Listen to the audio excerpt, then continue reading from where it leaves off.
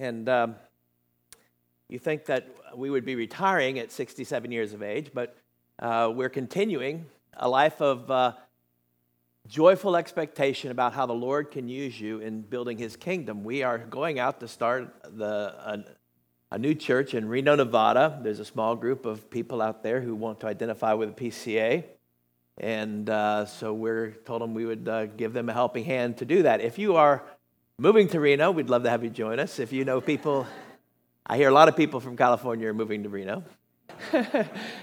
If you know anyone in Reno that you could send their name and information to, we'd be thrilled to have it and make those connections. Well, I was delighted to find out this month is Missions Month because we have been missionaries all our lives in one way or the other, and I'm happy to open the Word of God to you this morning. And we're going to be looking at God's Word a bit differently. Oftentimes, what you do is you look very deeply at a few verses. Well, this morning we're going to look very widely at a wide section of Scripture. So if you have your Bibles open, you might want to turn them to Luke chapter 6.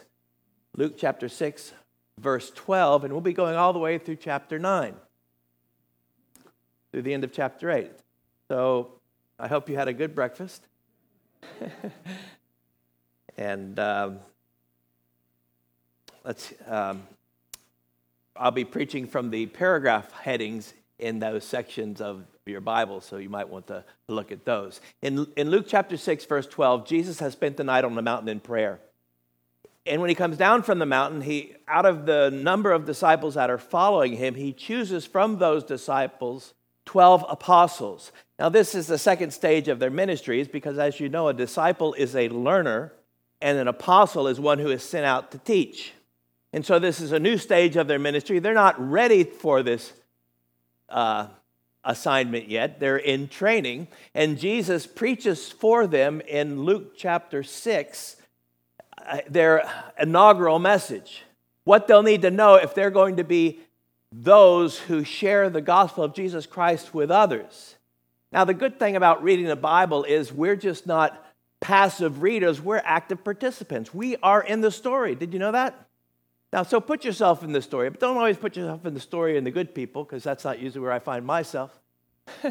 I find myself in almost everybody in the story, but we get to be part of that apostolic band who's been commissioned by Christ to continue His ministry in the Word.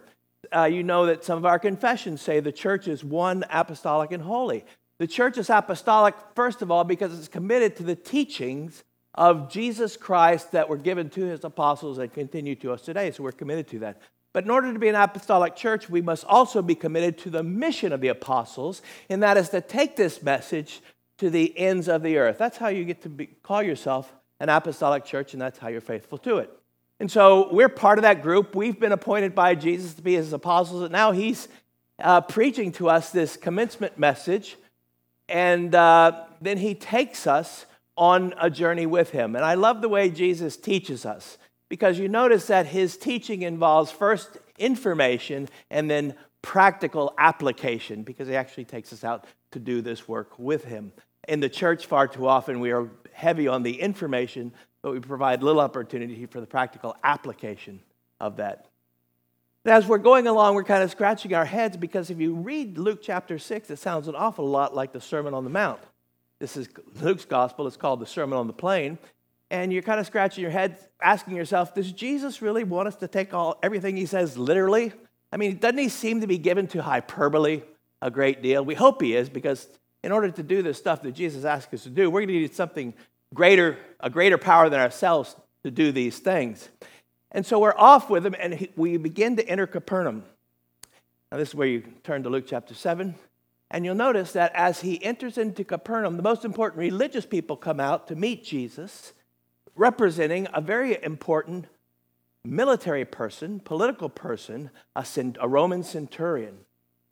And we overhear what these Jewish leaders are saying to Jesus, that this man needs help, that his servant is sick and about to die. And so Jesus has asked us our opinion, but we're probably quick to give it, as to why Jesus should help or not help this person. Now, there were those who would say that Jesus, we need to help this person because this Roman centurion is the kind of people that we're here to help. He's good people. And you read that in the story, don't you? He gives He built the Jewish synagogue. He's a man of great faith. Jesus will tell us he's humble. I mean, if you're going to serve somebody, aren't those the kind of people you want to serve? There are other people who might be politically minded, and they'll say, Jesus, we need someone like this Roman centurion. These are troubled times. A person in high places is very important. God may not be enough. Didn't you think that's funny? And so let's get politically connected. This guy could provide cover for us, and he would owe us if we were to heal his servant. Now, if you are financially minded, and which apostle among the 12 would be financially interested in this wealthy man? Judas. He would say, Jesus, don't let this one get away. After all, you can't feed the multitudes on 5 loaves and 2 fishes. And besides, maybe he'll build us a synagogue and we can get out of the weather. We could have our own place. We could use wealthy donors to this ministry. Now, Jesus is going to heal this man's servant, but he's not going to do it for any of those reasons. Turn back with me to Luke chapter 6, verse 27. Remember, this is the inaugural message on how we are to share the gospel with others around the world. And what does Luke chapter 6, 27 say? Love your enemies. Who were the enemies of the Jews at that time? The Romans. And you see, Jesus is saying that if you're going to be a preacher of my gospel, you've got to be able to love your enemies. Why is loving your enemies so fundamental to the message of the gospel?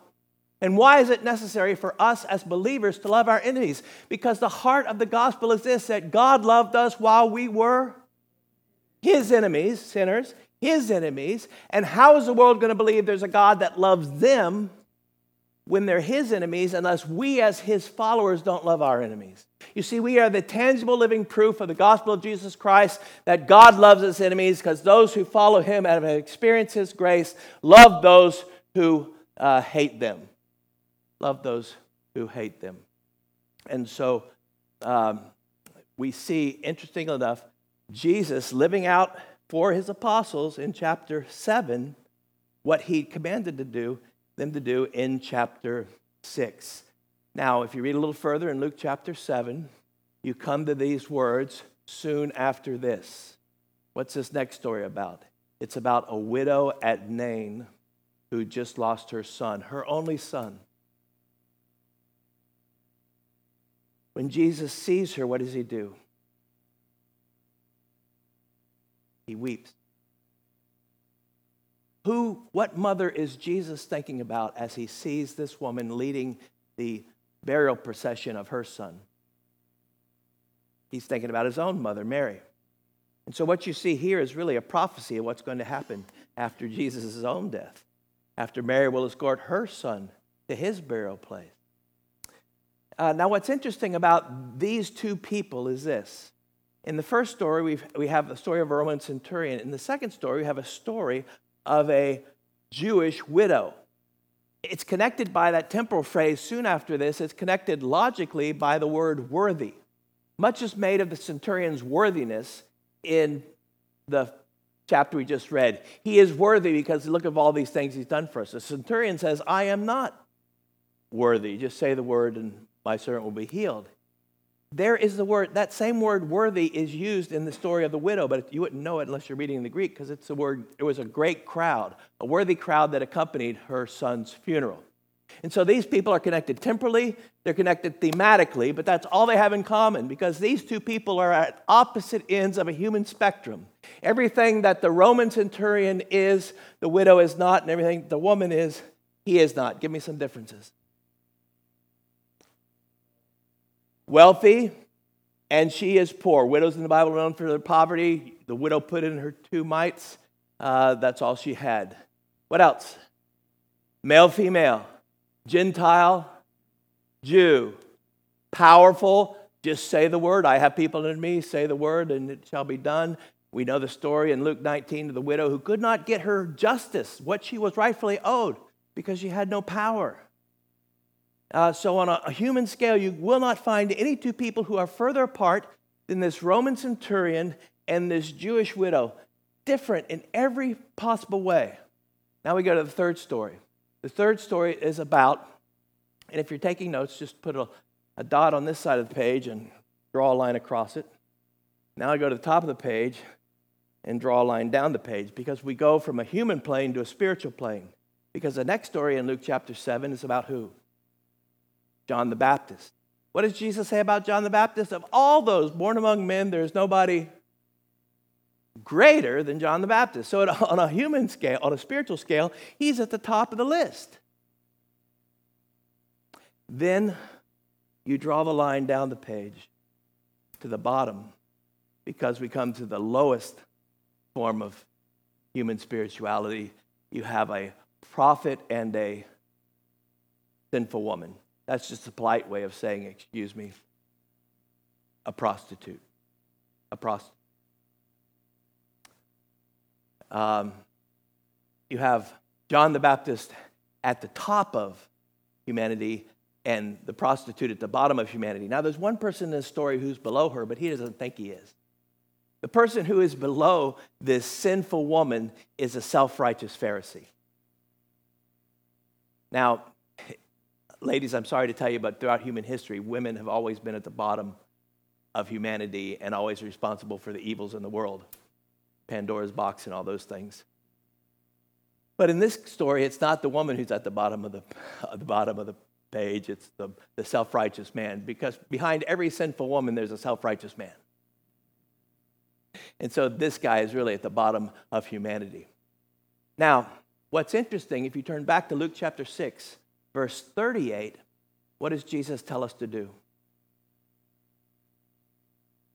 Do not, Luke chapter 6, 37, excuse me. Do not judge, right? And you'll not be judged. Is that 37? Do not judge him. What does that mean? Does that mean we can't go to court and sit as a juror and make... No, it doesn't mean that. It means that we're not to decide in advance who is worthy of being offered grace. Now, isn't that an oxymoron, worthy grace? In order to receive grace, you have to be unworthy. That's what it means. You're being treated in a way you're not worthy. And so what's interesting is what we find in Luke chapter 7, the first story and the last story, is we find examples of loving our enemies and what it means to not judging others, but freely offering grace to those around us. So here we have this beautiful story in Luke chapter 7 of Jesus' 4 encounters with 4 people who are at opposite ends of every human category in which you can divide individuals up. I call these 4 people the 4 compass points of humanity. And this is what I find interesting. Jesus takes us to these 4 people. On the very first trip, he takes us out on what it means to be his apostles, what it means to take his message to the ends of the earth. Now, there is, first of all, a very important personal lesson for every one of us here to learn and to understand. And as you heard these verses being talked about, your heart should have been warmed. Because you know what these verses pointed out? They pointed out that no matter how wealthy you are or poor, no matter what ethnicity you come from, what gender you have, what power you have in life, whether you're good or you're evil, that the grace of God in Jesus Christ touched these people who are at the extremes of humanity. So if the grace of God can touch these people at the extreme of humanity, then it can touch who? You and me. It can touch each and every one of us. And perhaps you're here today believing that you are outside the grace of God in Jesus Christ, that your life for some reason is beyond hope, that he cannot reach down and transform your life. And I just want to say that this passage is screaming at you and say, don't believe that lie. Because no matter where you are or what you've done or who you are, the grace of God in Jesus Christ can so grab hold of your life and change it and make you into a new person. And many of you know that, don't you? Because you've experienced that for yourselves as you've walked with Jesus all these years. So that's the first good news of this message in Luke chapter 7. The second good news is this. I taught missions and evangelism, Westminster Seminary in Philadelphia. And there has been a doctrine since the early 50s on how you go about planting churches.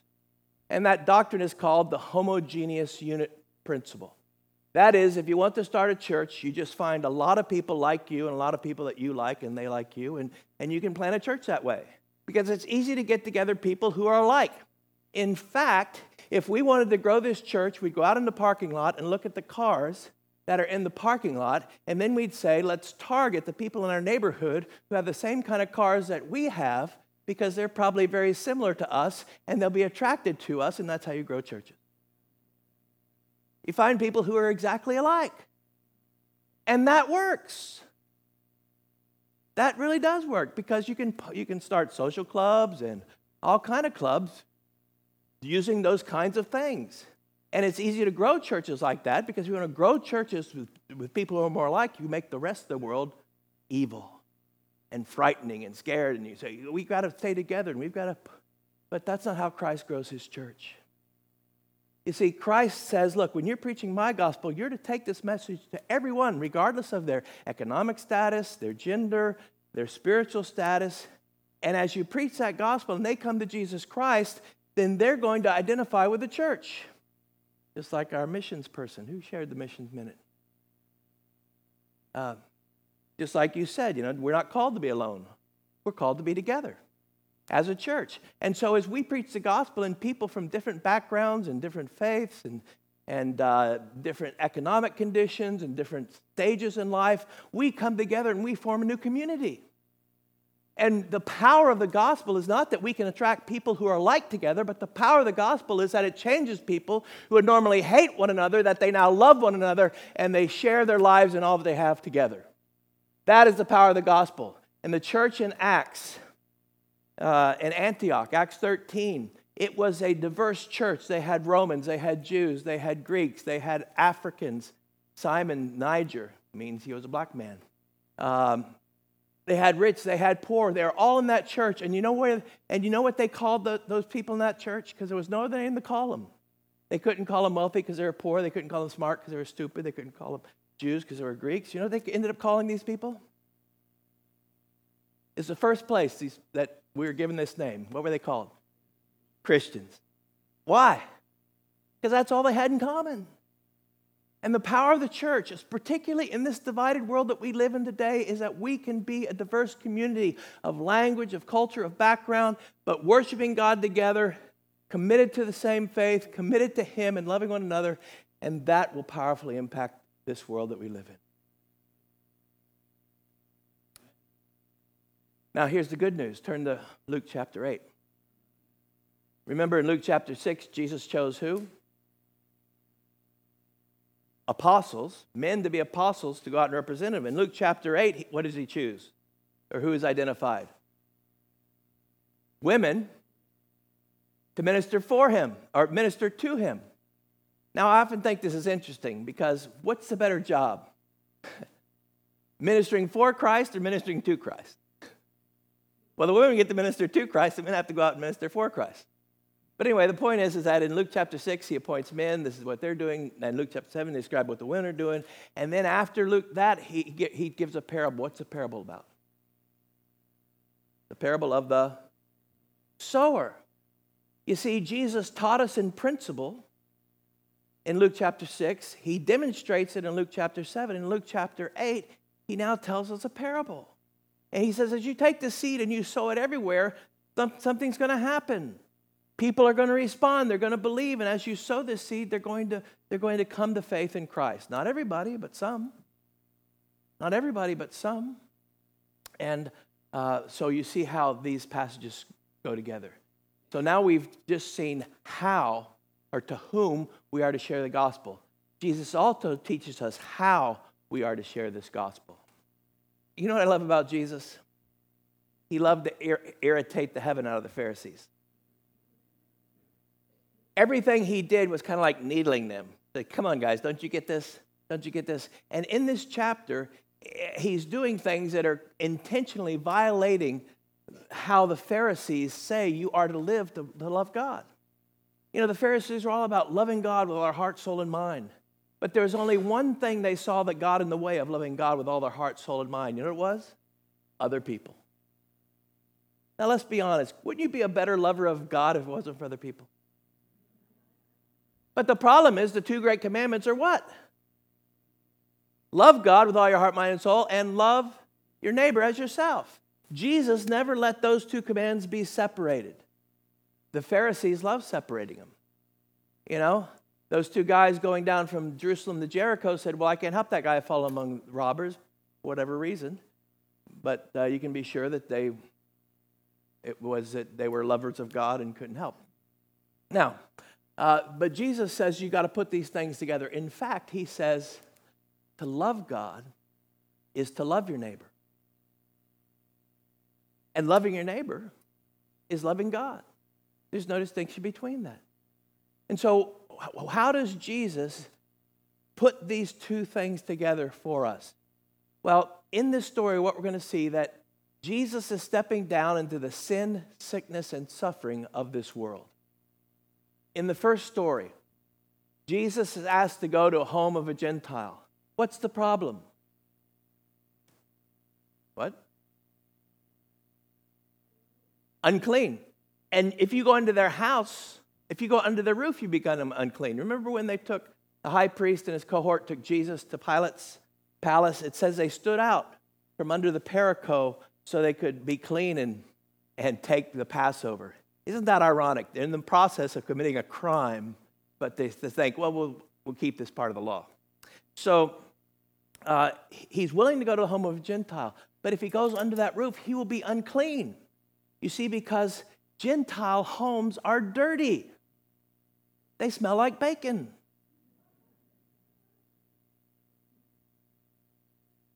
Don't other people's homes smell funny?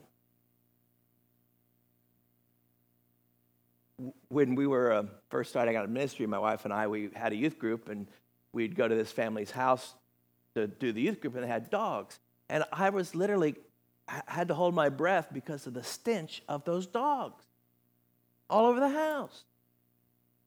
And I often thought to myself, don't they smell their stench? And you know the answer to that is? No, we don't smell our own stench. We smell everybody else's. Why? Because we're used to our stench. And so we think we don't have it. So anyway, Jesus is willing to go to the home of this Gentile. If he goes under his roof, he'll become unclean, but he's willing to do it. But the Roman centurion knows the rules, and he says, look, just say the word, my servant will be healed. So in that story, he's willing to go to the home of a Gentile, willing to be dirty, but he doesn't. In the next story, what does he do that makes him ceremonially unclean according to the law of Moses? He goes up to this man, dead man's, it's either the coffin or the shroud that he's wrapped in, and he does what? He touches it. Now, does Jesus have to touch the shroud in order to raise this man?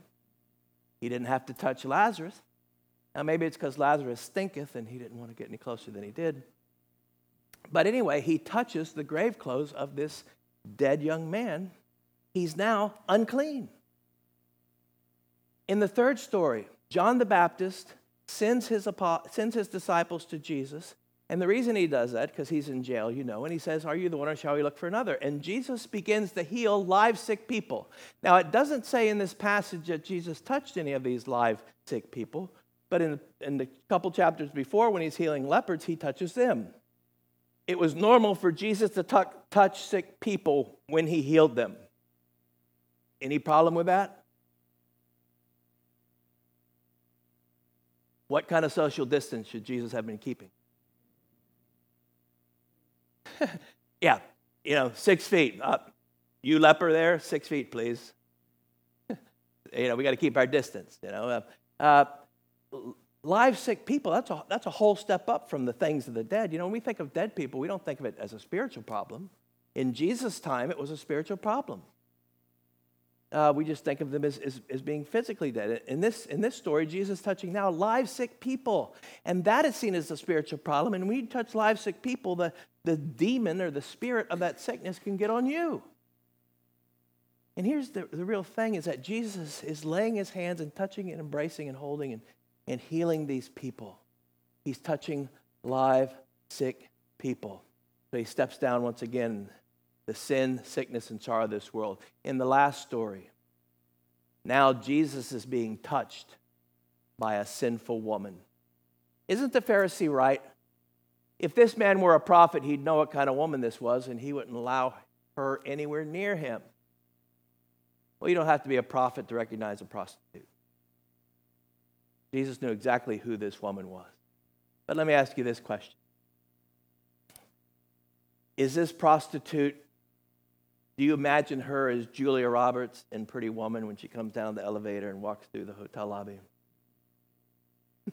Or do you see her as the woman in Les Miserables, after her dress has been torn and her hair cut off and her teeth ripped out, all to try to save her daughter, and she's dirty and she stinks and she smells because she is being used like a piece of trash by men to satisfy their own pleasure? Is that how you view her? Because that's what she looks like. She is ugly. It's not only her sin has made her ugly, the sins of others upon her has made her ugly. It has made her disgusting. You would want to vomit in her presence. That's how ugly she is. But that's not the worst part of this story. You see, she is doing something to Jesus. What's she doing to Jesus? She speaks to him, but what else does she do? What? She's touching our Lord's feet with her hands and her mouth. Now, what I'm going to say you might find very shocking and offensive, because we don't want to read the Bible this way. We want the Bible to be, at most, a PG, family-friendly movie where nice people doing nice things are forgiving for not being that bad of people. But that's not the gospel. And if you believe that is the gospel, then you aren't forgiven. Because I know and you know that I'm not a nice person and you're not a nice person, that I'm not just a person who commits little sins and you're not a person who commits little sins, that we have committed the worst kinds of sins in the worst way, and we're guilty of horrible things. And if you don't understand that's exactly what the Bible is talking about, then you won't know you're forgiven. But this woman is touching our Lord Jesus Christ with the tools of her trade, with her hands and her mouth. And let me ask you this question. Where have her hands and mouth been?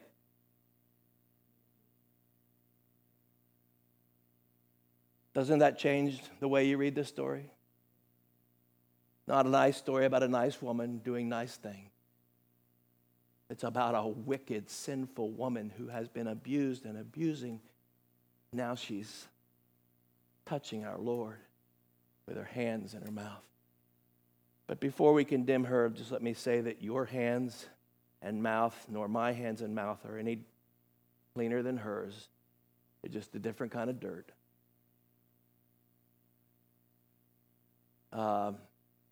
And this woman is touching our Lord. On the cross, Jesus will step down again into the sin, sickness, and suffering of this world, because there he will bear all the sins of the world. It says that so horrible was his sight that the sky darkened and the earth shook. What is Jesus doing? He's teaching us how we are to share this gospel. We're to step down into the sin, sickness, and suffering of this world to share a gospel about a God who does that very same thing. And how can we share about a gospel, a God who does these things, if we don't do them ourselves? One of my favorite analogies or little word pictures in the psalm is Psalm 40. You know what? He lifted me up out of the miry clay, put my foot upon a rock, and put a new song in my voice. I love some of the newer translations. He lifted me up out of the slimy pit. If you had to get someone out of a slimy pit, how would you do it? I'd begin by shouting at him. Hey, you, get out of that slimy pit. Don't you know it's slimy down there? That doesn't work, does it? And you're saying, yeah, it doesn't work. They don't listen to us. Well, maybe it's because you're not a safe person to talk to. Have you thought about that? And if that didn't work, I would throw in a rope, say, grab the rope, I'll pull you out. But dead people don't grab ropes. So if I had to get them out, I'd kind of look around to the cleanest spot there was. I'd kind of take hold of them, shake them off, and put them up here and say, sing. That's how I'd do it. But you know how Christ saves sinners? It said that although he existed in the form of God, he did not regard equality with God a thing to be grasped, but he humbled himself. He stepped down in that pit beside my lifeless body. He knelt down and took me in his arms. He put he took my head in his hands, and he placed his holy lips over my filthy mouth and breathed in me the Holy Spirit. That's how God saves sinners. You want to know why the world doesn't listen to us? Why the church has little to no impact? We have a great deal of impact. It's negative. Too much of this and not enough of this. So we're up here. He's lifted us out of the miry pit. We're singing with Jesus. You know, it's so good to be up here out of that mess. And we're singing along, and I look over at Jesus, and he looks back at me, and I look at Jesus, and he looks. You know where he looks? Back in the pit.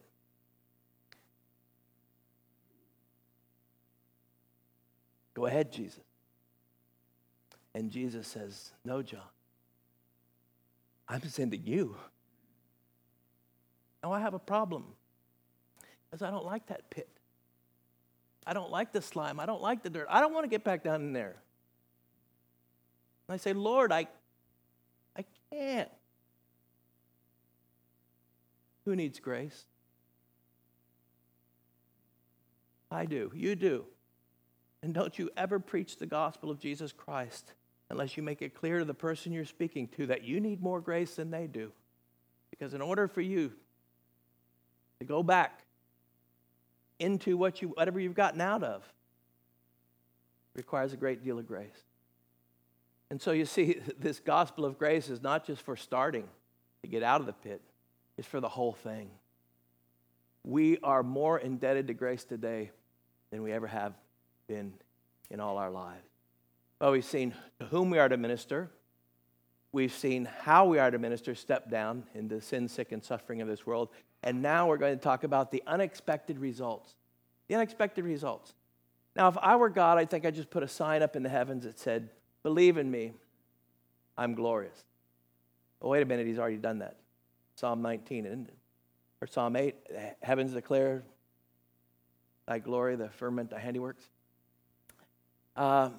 But you know the one way that God chose, because, God must have a great sense of humor in all of his disgust and disappointment. Because he's chosen the one way to prove that he is a loving, all-powerful, good God, that man says there's no way that there can be an all-loving and powerful God. You know what the proof is?